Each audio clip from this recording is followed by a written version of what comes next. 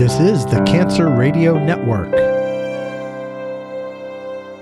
Coming up on this episode of the Colon Cancer Podcast. She said, "You have no idea how many women I treat whose, spouses leave them after they go through something like what you've been through. And for you guys to be so young and he is still around," she goes, "you should marry that boy."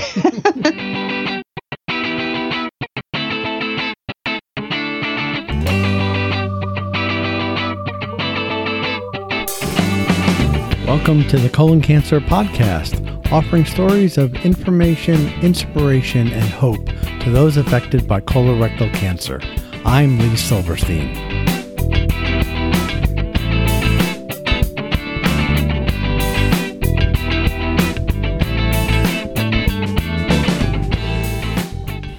Welcome to episode 85 of the Colon Cancer Podcast. Thank you for joining me. A lot going on, and I am really excited. I'm looking forward. This Saturday is the first stop for 2018 for the Undy Run Walk, and it is in Tampa, Florida, and I will be attending along with my fellow teammates from Lee's Superheroes. I think this is my 5th Undy, so I'm really excited about that. And if you are not too far from the Tampa Bay area and would like to come out and join my team, we have room. We have always room for more superheroes. Would love to have you come out, be a part of the team. If you're not able to make it, I'm going to ask if you can. Any kind of donation towards my team would be greatly appreciated. And what's interesting is that a portion of the proceeds will go to a terrific organization, the University of South Florida's Bridge Clinic.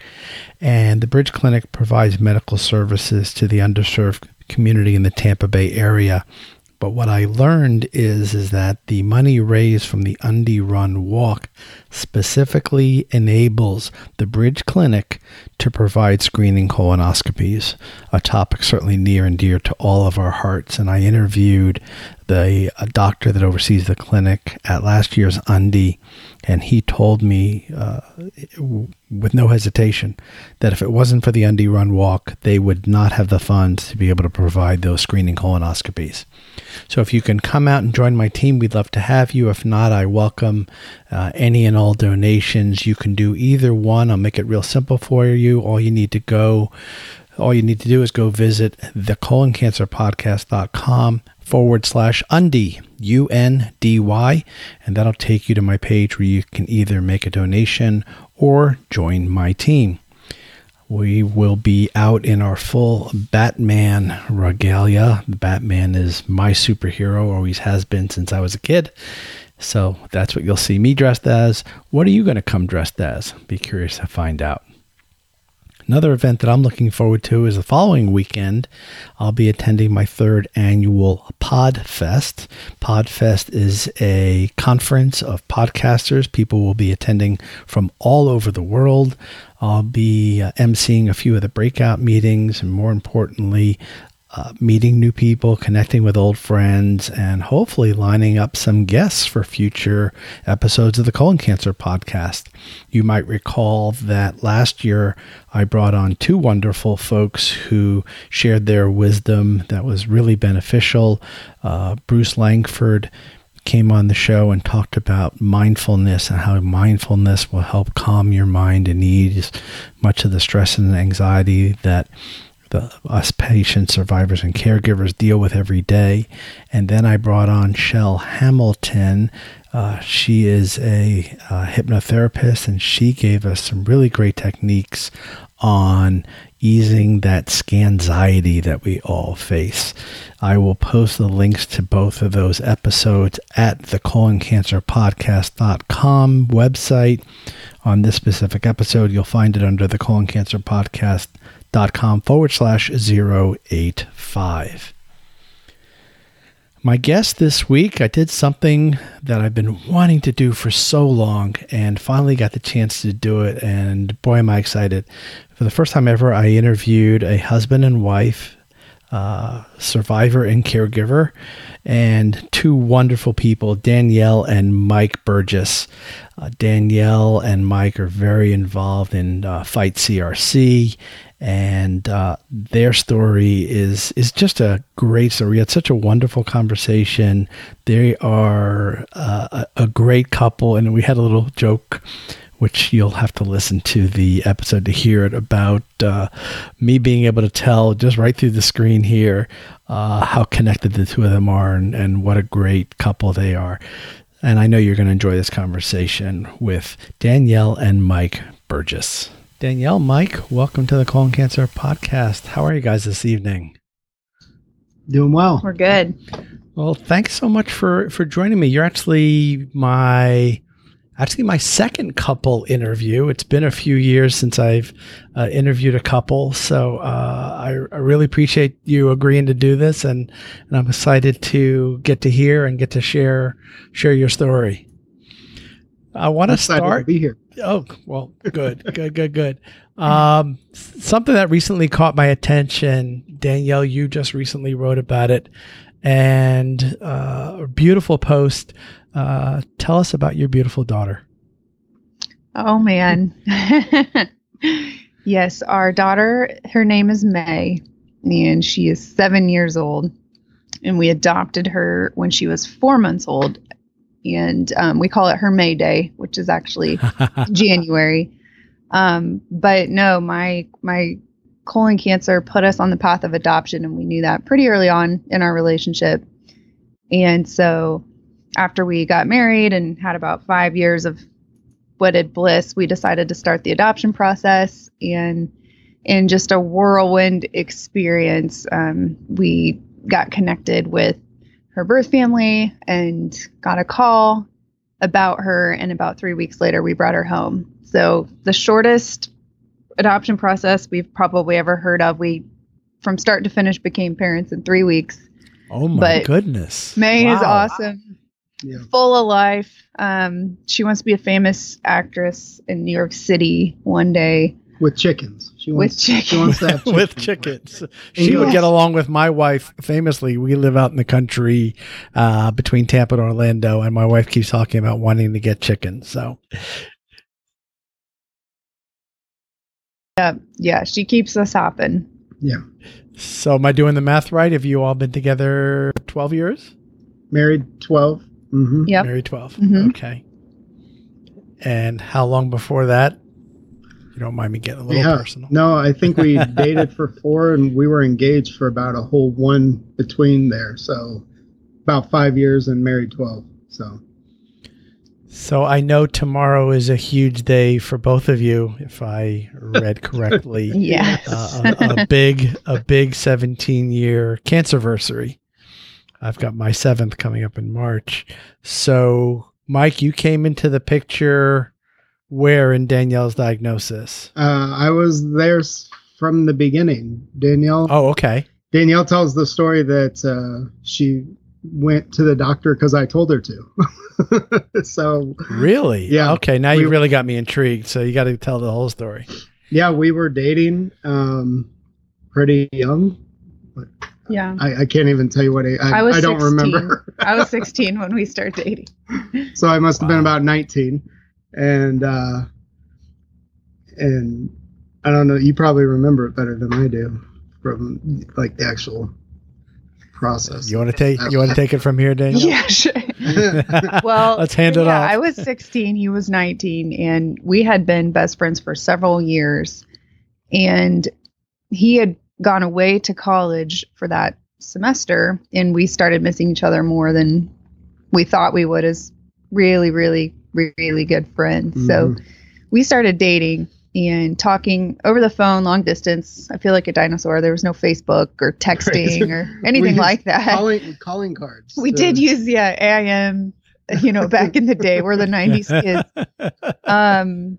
But no, we started talking and started dating in October of 2000. And then because we were so close, I had been having some symptoms for actually several years.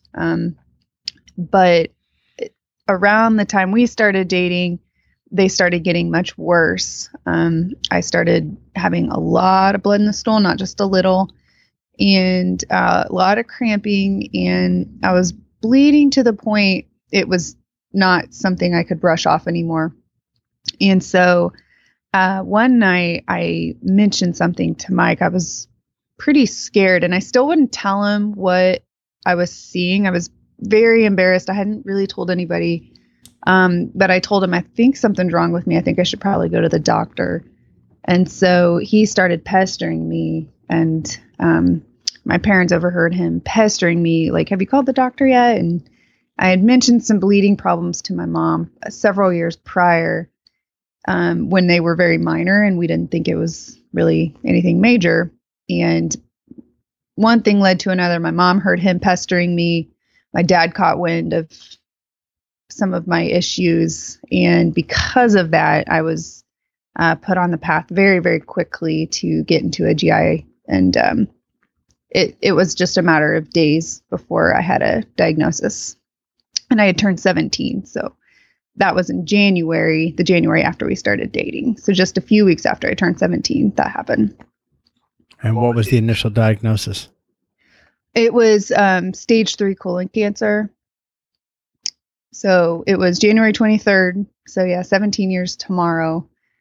And actually my colonoscopy was the 20th. So I always had this endearment to George W. Bush because his inauguration day was the same day of my colonoscopy. So I just felt like we shared this, like we had really big days that we shared. So yeah, I went under for a colonoscopy. It was actually on a Saturday morning when my GI was doing procedures and fit me into a schedule so I could still work with that around school. And woke up. My parents looked like ghosts. Still didn't know what was going on. They didn't really tell me at the time. I was so young, and I think they were probably in shock, kind of looking back, because I think the doctor knew what he was dealing with because he found a pretty sizable tumor. But I didn't really understand what's going on until a few days later when they had to come tell me that what they found in the scope was malignant. And my reply to that was, what does malignant mean?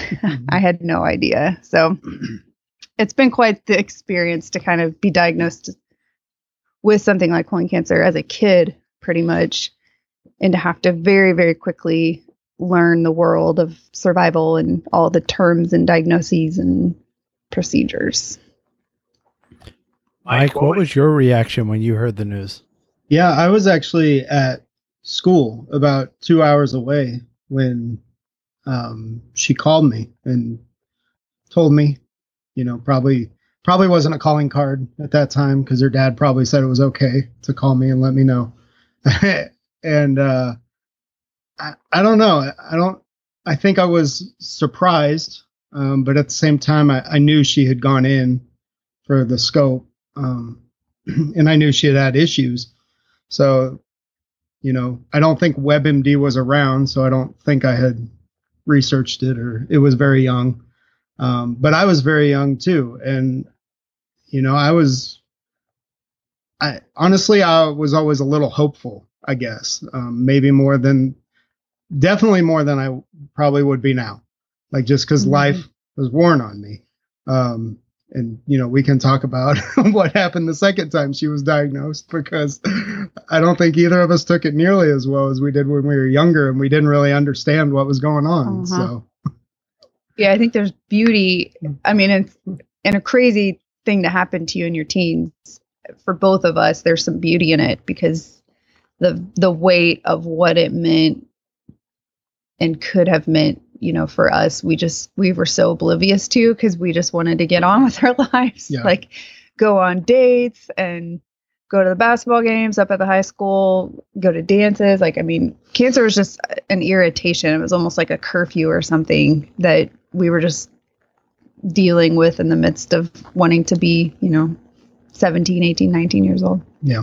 Is this an example of the old expression, ignorance is bliss? Oh, yeah. Definitely. Yeah, I would say that. If there's such a thing. And my aunt had pretty severe breast cancer when I was probably 13 or 14 years old. And I I saw my whole family rally at the time, like, but I saw the fear too. And you know, she's still alive today and doing great. And so I think, you know, I never saw it as unbeatable at that point in my life because it was beatable. So, you know, a lot of people, when they're in a relationship, and especially in a fairly young relationship, I don't mean young in terms of the age of the individuals, but, you know, not long into the relationship. Right. And this happens very frequently. This results in one of the parties running the other way and saying, I didn't sign up for this. Why did you stay, Mike? Danielle mentioned that we had been friends for a while. So, you know, there was a lot invested already just in the friendship piece of it that I wasn't going to run off because of that. Like, because you love me so much. Yeah, you're head over heels in love. Tell the listeners we're just staring at each other, grinning. It's true. They are. Yeah, I actually always say, I'm sure a sense of humor plays something yes. in some role in this too. Yeah, I mean, it's neat because so in the midst of the experience I had, you know, a variety of doctors, and one of my doctors was an OBGYN oncologist, and she got involved to help suspend my ovaries out of the way of radiation to try and save the hormone function. And so that procedure made me surgically sterile, which is why we knew adoption would be our path to parenthood.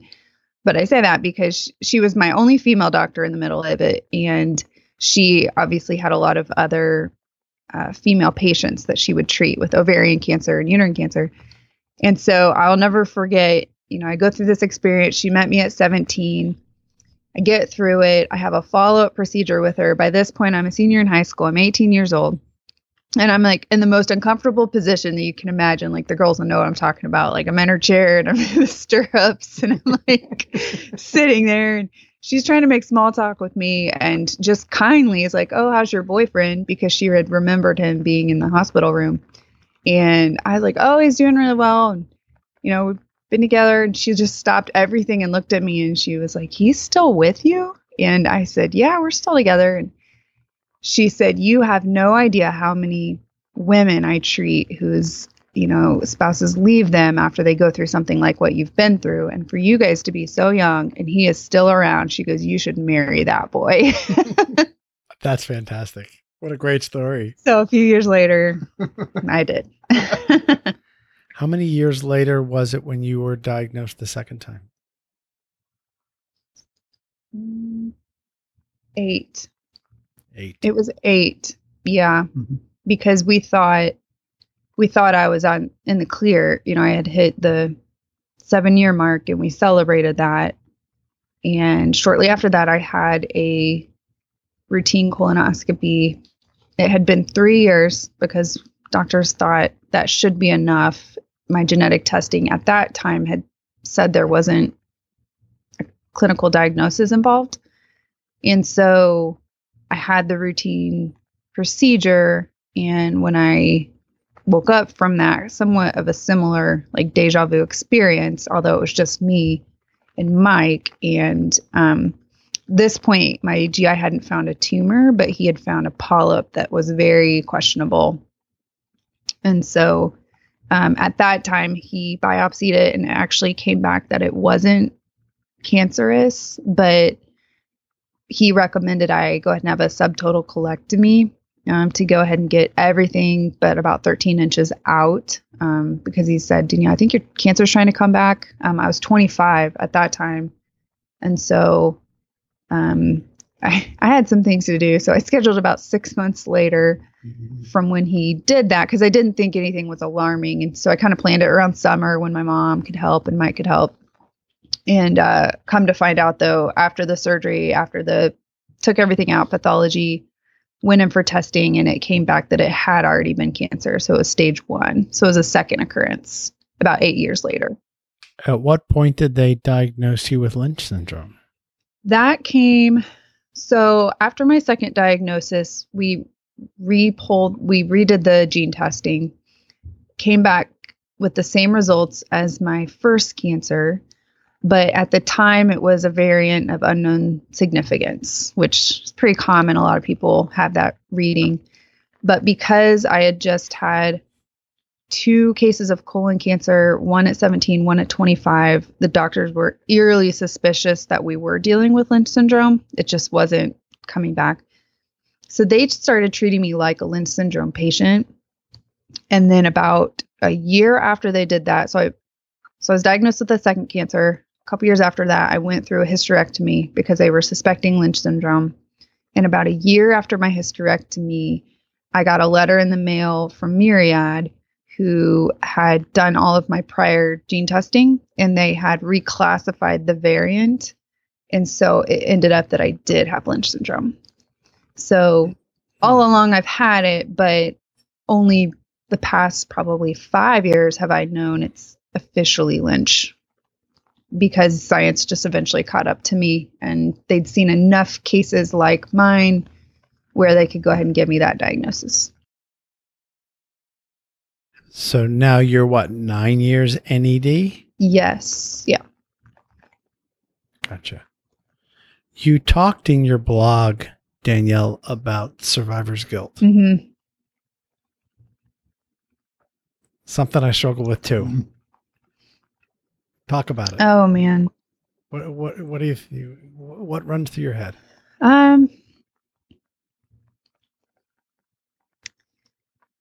At first I didn't really know what it was. I think it kind of caught me by surprise. I think I would lose a friend. Anytime you lose somebody, it's sad. And so I would experience like this sadness, but then I would feel really guilty that all of a sudden I caught myself being sad, and I'd go, wait, am I really sad? And then I started to think, well, why should I be sad? I should be happy. I'm alive. I have my life. And then after that thought, it was the one after, well, wait, why did I get my life? And so, didn't. And why did the treatments work for me and the surgeries have worked? And, why has everything put me on a path to surviving this? Well, man, I've made a lot of friends over the years that have not had this outcome, but longed for it, and especially the older I get, as a mom, it's been the hardest losing fellow parents. And explaining to my daughter why some of these kids that she has met, now their mom's gone or their dad's gone. And,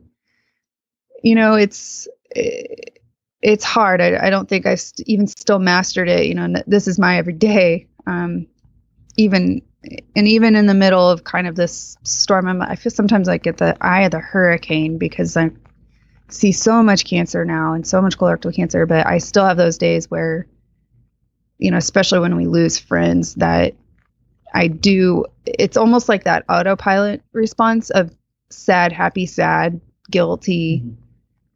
And unless I recognize it and recognize that's what's going on and kind of stop my thoughts and then kind of work through my truths of, it's okay for me to have lived, and it's okay for me to celebrate that, and it's okay to be sad and mourn friends who are gone, and just really be intentional with those thought processes have helped me not feel like I'm under that weight as much as I probably was in the beginning when I just did not understand what was happening to me.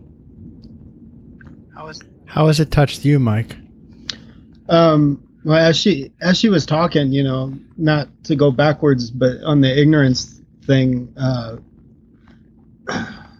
was thinking about how, when we were younger, she was different. She was so different, 17, being diagnosed, and in turn, it was kind of like we were different. Our pastor who officiated our wedding wrote in this nice little thing about, how different we were, because, the question you asked, like, we're still together. But then it was several years later, Danielle got involved in the community of young colon cancer survivors. And that became really, fun almost. It was like, wow, look at all these other people. Like, and we're meeting other people like us, people who have been diagnosed and have, spouses or loved ones, caregivers around. But then the community kept growing.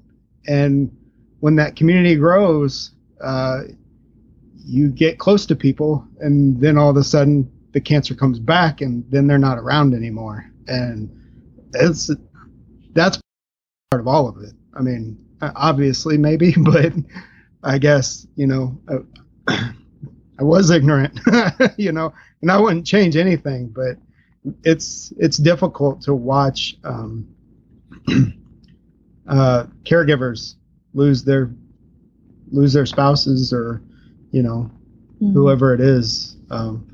I had this phrase come to mind, at one point when I don't know if I met someone or whatever, but it just came to mind where I was like, that person's living my nightmare, like right there. And I empathize with them, because the second time she was diagnosed, I didn't realize how scared I was for several years. I think it's because I'm a man, but for several years, I did not process how scared I really was. I just kept on trucking. All right, here we go. We're going to do it, and then one day it was like we woke up and looked at each other, and I was like, man, that was really scary. Yeah. It's almost the blessing and the curse, the blessing of being around people that unfortunately you have this thing in common with. Yes. And the more you immerse yourself in the community, the wonderful things that it brings, but it certainly puts you right there in the middle of the pain too, doesn't it? Mm-hmm. Yeah, it does. Mike, or do you deal with at all that lurking, what if it comes back at all? Every day. Okay. I've told some of my I've told friends through my 20s and 30s, guys who I get with, it's just to meet and hang out and drink a beer and watch sports, and the conversation goes a direction for whatever reason, or maybe I've had too many to drink, and I tell them, I've told them I'm pretty sure I think about death a lot more than the normal 20, 30-year-old does. When you see that happen. You're not 20. No, I was 20. I was 20 when I was saying it at first. Okay. All right. It's been several years. Okay. Like, wait, are we 20 again? Awesome.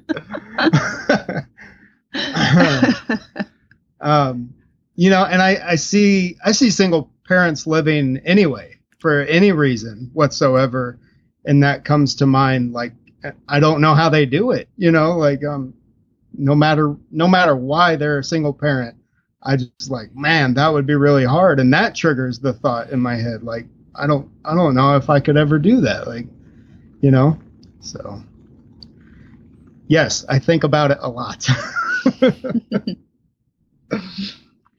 Danielle, how about you? I think it used to be more of a thought than it is now. And I'll consider that one of the many blessings of it. And you'd think it would be the opposite, being in the middle of the colorectal cancer community, talking about this every day, writing about it, losing people, seeing new people diagnosed. I mean, that is my everyday. But I actually think about it less than I used to, because I'm I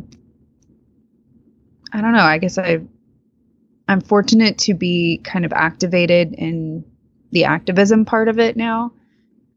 And I think that, a diagnosis is a cycle, that's a lot of this is cycles of grief and stages of healing. And I think I'm kind of to this cycle on the far right, where I'm in go mode, where I've processed the pain, physically, emotionally. I'm a big supporter of getting counseling. And so I have worked with a counselor who's helped me process a lot of this trauma and pain. And so, I think for me, I'm not, I have the side effects just like everybody else, which would be a whole other podcast. I'm 17 years in, I still deal with that daily. And I have really faced this head on the past several years, emotionally, mentally, and spiritually, and really worked through that. And so I think that's why I'm to the point where I'm through that. I'm through the thick of it. And I'm kind of in this place where I have a weird peace with my diagnosis and where it's brought life. And, I kind of have some open hands about it. And so tomorrow I get to celebrate another year as a survivor, another day I'm cancer free. And I'm very aware that it might not always be like this. And so I'll kind of catch myself every now and then just looking at May or looking at Mike, just kind of sending up thank yous and blessings, like not taking that for granted that I get this moment and kind of hoping I get some more. But I am to a place where if I don't, then I'll take that in stride, but I'm not going to fear it probably as much as I used to. You mentioned thanks and blessings. What's been the positive about this in terms of how it's impacted the two of you's relationship? Oh man. So that's actually my post tomorrow. Oh no. I've been prepared. I have 17 reasons. Oh wow. Yeah. I've seen this used for good. One, no, I won't go through all 17. People can go read it. Well, yeah. And understand that this podcast is going to come out a week from today. So as I'm talking about tomorrow, our listeners need to know that we're talking about Tuesday, January 23rd, even though this podcast is going to come out on Tuesday, January 30th. Yes. So just so people aren't confused. Yeah. So I guess for me, and there was a day I would have said there's no positive. No, wait, let me back up. When I was 17 years old, honestly, all I could see were positives. I felt like I had lived this like very vanilla suburban life. No offense, but to everyone else in vanilla suburban lives, which is me again. But I've always had felt like something inside of me was different, but nothing looked or felt different. And so when it came, I was like, oh, okay, here's this. And then I was actually really positive at first. And then when it came back at my second diagnosis, that's when it was the hardest. And I had a really hard time seeing any positives in it. And all I could really feel was negatives and everything that had been taken from me. And so I think, working through that and now being to a place of more acceptance over it again, I can see mostly positives when I push past kind of, especially the physical pain I still deal with and the side effects. I think for me, it's such victory to be able to openly tell you that I had blood in the stool, that I joke about, bowel stuff and say poop and fart all the time. That's a huge victory for me that almost took my life because I couldn't talk about that. When I was younger, I was so embarrassed, and it really almost literally took my life. So for me, the freedom I get to walk in to talk very candidly and openly about topics and subjects, even if they don't have to do with colorectal cancer, like I like to help people open up to some really, really sensitive, intimate subjects that I'm happy to be an ear for, because I don't want people to feel like they have to hide. And so I think for me, that's a huge positive, that I wouldn't be here without having this experience. And that, it even goes for Mike and I's relationship. Like, it's not been a cakewalk over the years. I think we've had, just like every normal married couple, we've had awesome days and not awesome days. But because we've had to face some of the hardest things you have to face in a lifetime so early, we aren't always great at communicating, talking about things, but eventually we get there. and it's all on the table, and it's easier to not hide anything from each other when that's just kind of a mantra for life. Yeah. I don't know what you'd say. Yes. Yes. All right. So I'll ask, let's try this again. I'll ask the question over again for Mike. Has there been a positive, from your point of view, Mike, in terms of how this experience has impacted your relationship between the two of you? I don't really know if I can pick out one thing specifically. Like, I can't imagine a life differently. Like, I was 19 when it all came about, and I never looked back, so I really can't imagine anything else. And to take it all away would mean, taking my wife away and taking my daughter away at this point. So why would I want anything else? So fair enough answer. Mike always had this mantra ever since I was diagnosed. Like, we're really faith-filled people. And so he always started writing on cards and things like that. God's going to take care of us.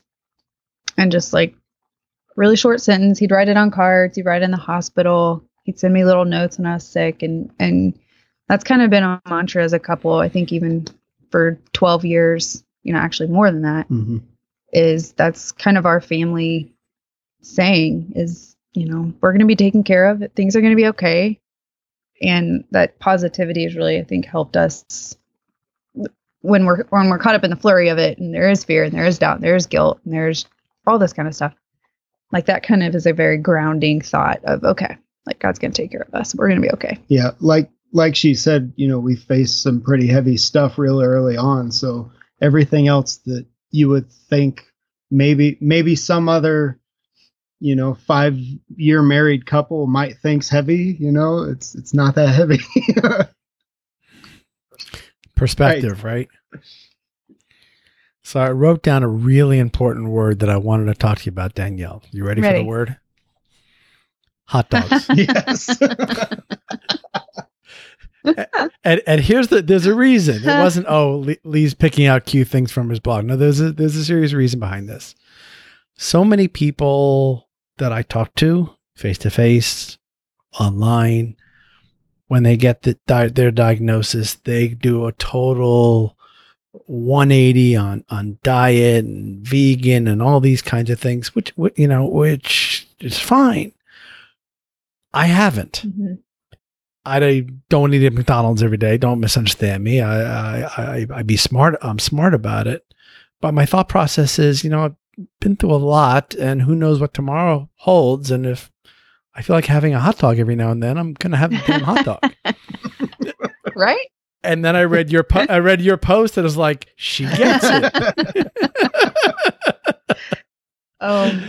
What's your is that kind of your thought process, or do you have a different, especially knowing that you've got more day-to-day physical challenges that you probably pay for these choices a little bit more than I do, but what's your thought? Well, I just want a hot dog now.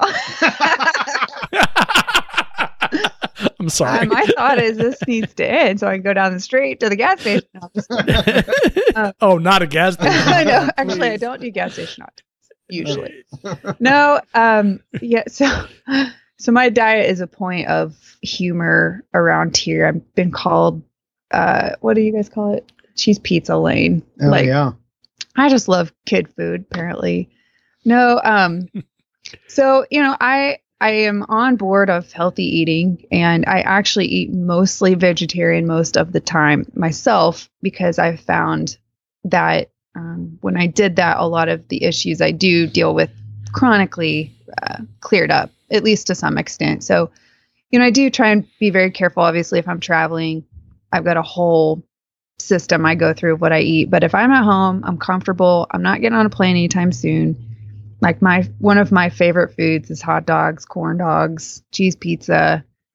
It just, I don't know, maybe it's nostalgia. I've always loved hot dogs ever since I was a kid. And they just make me happy. It's sometimes not to be like a walking greeting card, very cliche, but I mean, it does open your eyes and it does make you think about the small things. And for me these days, it really doesn't take a lot to make me happy. I mean, I love a hot dog with ketchup only, and I love peanut M&Ms. Ooh. Oh, that's where we're gonna have to separate. Ketchup, really? I told you, cheese pizza lane, man. Cheese pizza. Yeah, but it's small stuff, and I think I probably wrote something like, if I had to live life without hot dogs, I'm not sure life would be worth living for me. So, yeah, I think, I think survivors need to take it in balance. Healthy diet, exercise, absolutely really important, but so is living your life and quality of life. Like, that's equally as important, and it's going to look different for everyone, and everyone can tolerate, different things. For me, I happen to be able to tolerate a hot dog or corn dog every now and then, and I really enjoy that. So I definitely go for it. Yeah, I brought it up in jest, but half in jest because, seriously, because I see people, and I get it. Look, you and I, 7 years for me and 17 for you. We've been through it. And especially early on, I had a cookie and sugar, cancer feeds on sugar. And it's like such a overreaction. And again, I'm not being critical. I'm not judging. We all make the decisions that's right for us. And I think you and I are just coming from the same place, that there's a quality of life component to it for you and for me. Again, I'm not preaching. Everybody, makes the decisions that are best for them. Yeah, and it's fear. I think you got to really do a gut check and say, am I doing this because I'm choosing it, because it brings me empowerment and health and actually feel better because of these choices, or I'm doing this out of fear and I'm afraid that if I eat this or I don't, if I eat this or not that, and I don't get enough of XYZ, then my cancer is going to come back. And it's a complex disease. I don't think it's that simple. Granted, I say that I have heard amazing stories. I have some friends who will attest to their diet changes helping ward off cancer growth. And so I don't want to say that's not what's happening. I don't know.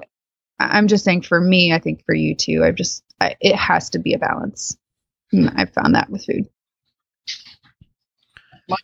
Mike, something I noticed from my involvement in the many colon cancer communities and going to conferences and things like that is that when I look at the online groups, when I look at the live events, the makeup of these online and face-to-face groups is like 80-20 female male. Yes. What are your thoughts on that? That's very accurate. Why? So Danielle's talking about look, this is the colorectal cancer is, the known as quote unquote, the embarrassing disease, because in our society, those are just things you don't talk about, which I put that in air quotes, and something that Danielle didn't want to talk about at 17 years old. Yeah. But goodness, guys just don't want to talk about anything. Yeah, that's true. Do you think that unless it's beer and football, and hot dog, and hot dog. All right, let's stay on task here. But what are your thoughts, and any thoughts on, is it at all possible to fix that? Oh gosh, I don't. Throw that whole responsibility on you, but you live this, every day as a caregiver. What's your perspective on it? I guess okay. So first off, I don't know if I had ever really thought about it until you said that. But I do see that. Fair and enough. I don't think it's colon cancer related. I think it's sickness related in general. I think guys are more proud. So we're not going to show our weaknesses. So I think that's where that probably starts. I don't know. I don't know if I have a solution. I don't expect you to have the solution. I don't expect you to have the solution. I was just curious as to your perspective, because it's something, the very first conference I attended, I was like, this is odd, because certainly it didn't match the diagnosis statistics, Danielle, any thoughts? Yeah, I don't know. I don't know why women seem to be more comfortable. I mean, I think us gals, we're getting mammograms, we're getting OB appointments. I just think there's probably a little bit more openness to discussing bodily type things. There's still the stigma with guys and prostate exams and colonoscopies. And so I think a lot of women at the conferences, they're caregivers too. They're survivors and they're caregivers, kind of there for their husbands. And I hope we see more guys start to talk about it. I think it's going to take men speaking out to men to get more guys to feel free enough to tell their stories, whether they're caregivers or survivors.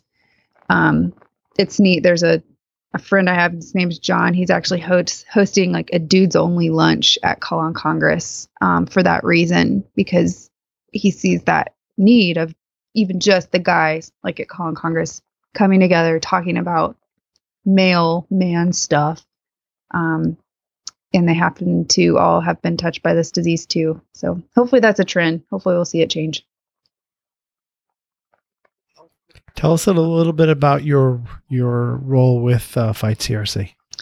Yeah, about 5 years ago, I met the team at Fight CRC, and they were launching the 1 Million Strong campaign, which they had come through Kansas City looking for survivors and stories to help launch this awareness campaign. They hadn't done one before.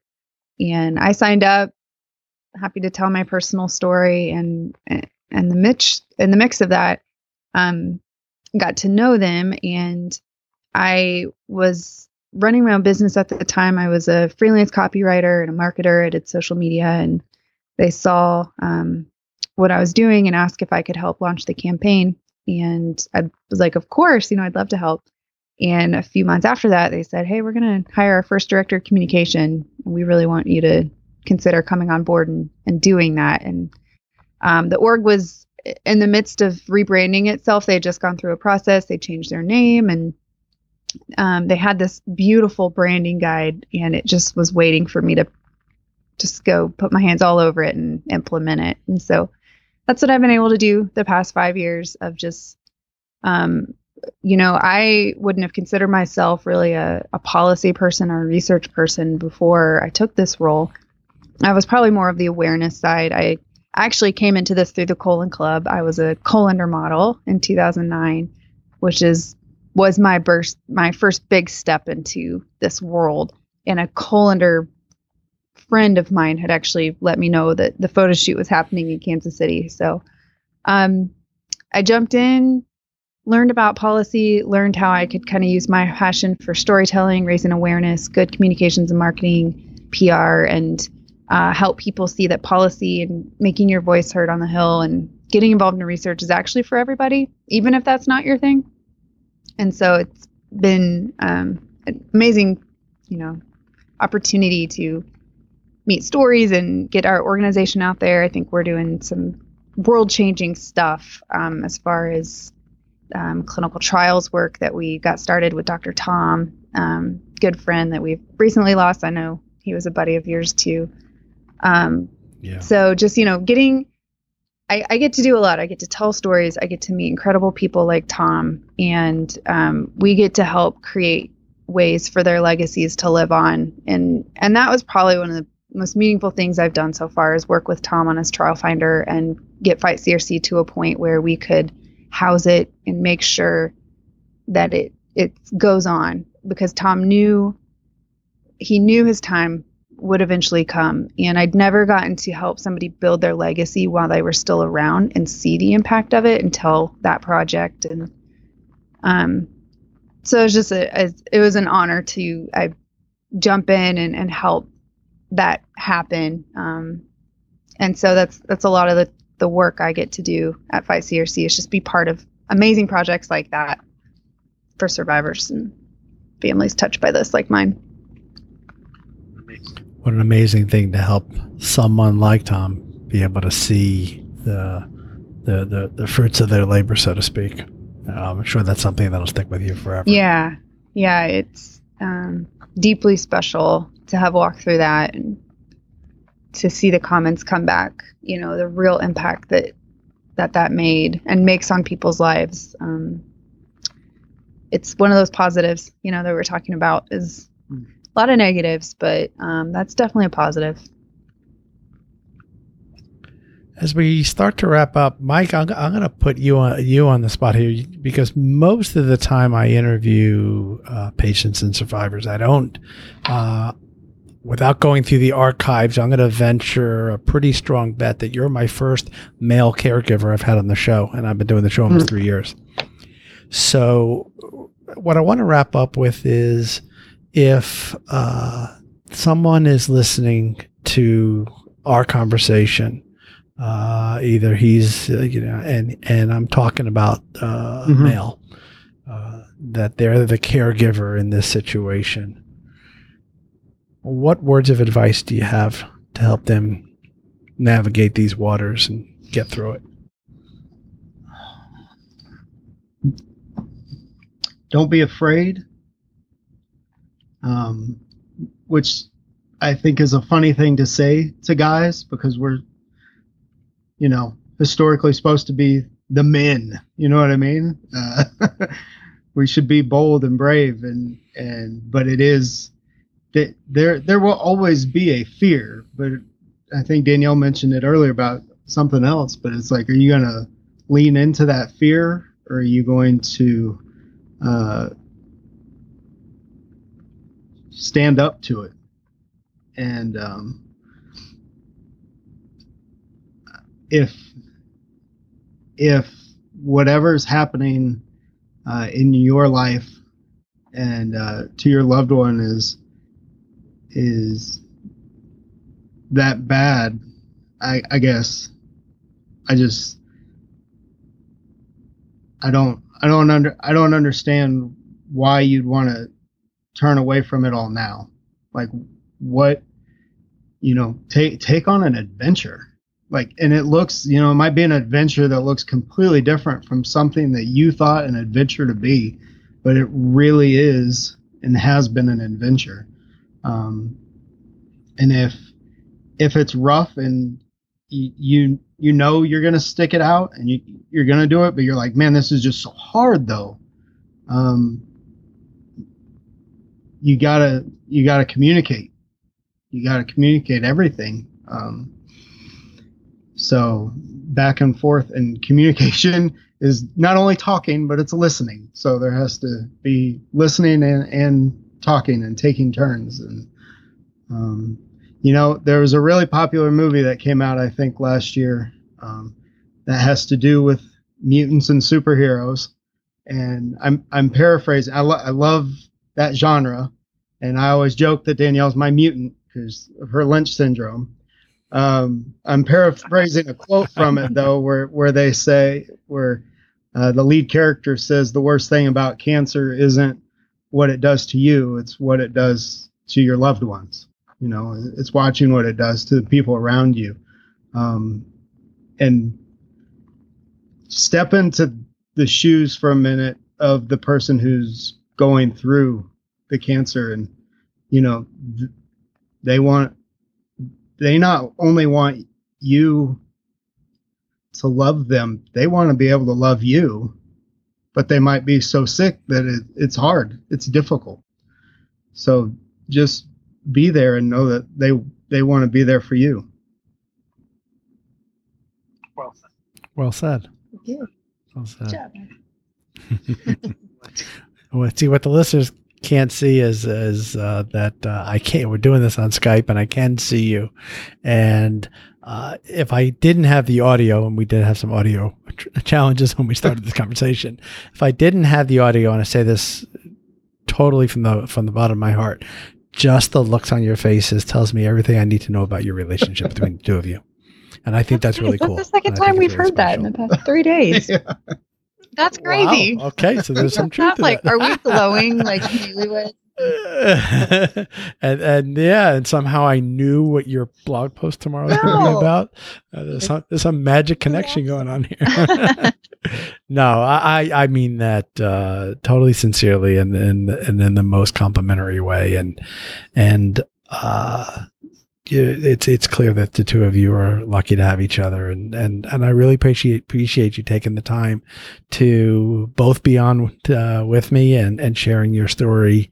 And I just want to wish you 17 more, and then 17 more after that, and on and on and on. So I know January 23rd is going to be a wonderful day. You have something special planned online? Did I kind of see something going on there? Am I jumping? I'm getting giggles, meaning I shouldn't have brought it up, or it's something. No, it just means you can experience it the unfolding with us.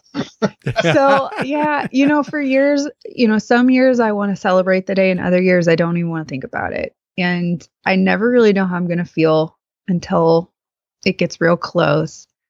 And this year I knew I wanted to do something. It's kind of my 50-50. So I've lived half of my life now without cancer, and now the other half with it. And so I wanted to do something to honor the day. But these days I have so many fellow friends who are fellow young parents, for one, and then other friends who are all across the country.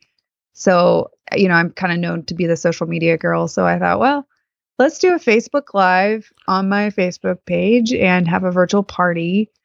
I don't know. I'm really still craving hot dogs, so maybe I'll go get some hot dogs. See what I did I'll go there? live eating a hot dog with a party hat on. Thanks to Lee. Okay. I don't know what we're gonna do, but Mike and May will be with me, and I just wanted to go live and just really thank everybody for their support over the past 17 years, and encourage people who are in the thick of it right now. I don't want our relationship to ever make light of what it's really like. Yeah. We've had some dark days and nights, and it's so scary and painful. When we were in those places as individuals and couples, stories of hope and light and laughter really can help pull you out of that. And so hopefully tomorrow that'll just serve as that, as we celebrate virtually. So who knows what we'll end up doing. It'll be live and it'll be great. Sounds awesome. Where can people find you online, particularly your amazing blog, Danielle? So yeah, I have a website where I blog. It's DanielleRipleyBurgess.com. And so you can find me on Twitter too. It's at DanielleIsB. And so, yeah, links all around will kind of take you to that blog for me. I'll make sure to include those in the post that will accompany this podcast, and you'll be able to find it at thecoloncancerpodcast.com/085. Danielle, Mike, all the best to you guys. Thank you. I'm looking forward to meeting the two of you in Washington. Yeah, late March. you too. Can't wait. Thank you. Thank you.